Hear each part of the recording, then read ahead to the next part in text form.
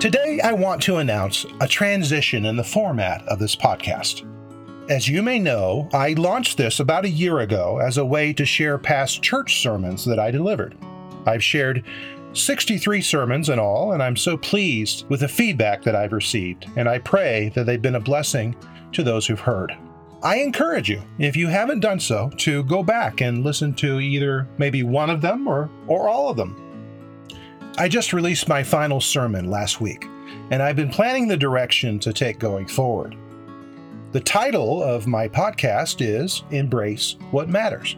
This is based on the book that I published through Zondervan back in 2015. The title, 365 Devotions to Embrace What Matters Most. The book was grounded in a Christian spiritual worldview, but it wasn't so much of a Bible study as it was a conversation that you might have with a friend over coffee. One of the breakdowns Christians sometimes have in explaining why their faith is important to them is what I would call the separation of church and life. We attend worship, we read scripture, but many don't understand that God's presence is meant to reach out into all areas of our life. Our family, our workplace, our hobbies, what entertains us, how we engage society or our government, how we reach out to strangers or those in need, and even those we disagree with. That's what my last book attempted to do, to bridge the things of eternity with everyday experience. And that's the focus I'd like the podcast to take going forward. And so, I'm going to produce episodes that include both individual meditations followed up by conversations with others. The meditations will coincide with the themes of a new book I'll be releasing, which explores how we can experience God's kingdom and eternity in the here and now. I'll be speaking about how we can relate to God in nature or through the arts. I'll discuss our journey of spiritual transformation and change. I'll explore how to let go of what doesn't matter and how to embrace what does. I'll talk about how our weaknesses aren't something to be ashamed of, but are actually the doorway to experiencing victory. I'll explore the benefits and challenges of doing life with others.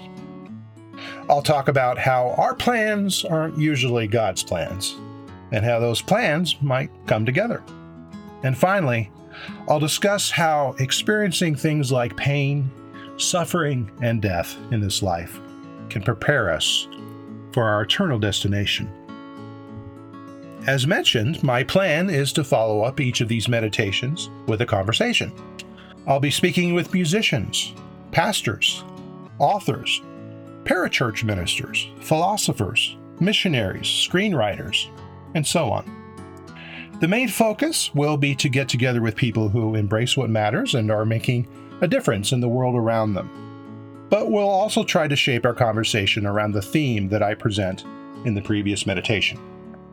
As for frequency, I'll be shifting from releasing weekly episodes to likely 2 episodes a month. My hope is to launch the first new episode in the coming weeks. So, if you haven't done so already, please subscribe to this podcast in your app of choice so that you'll be notified as each new episode is released. Please rate and review the podcast and share it on social media, as this helps others discover it too. And please, say a prayer for me as I jump into this new territory of communication. Pray that God will use the podcast to reach those who need the encouragement and guidance that I hope to bring.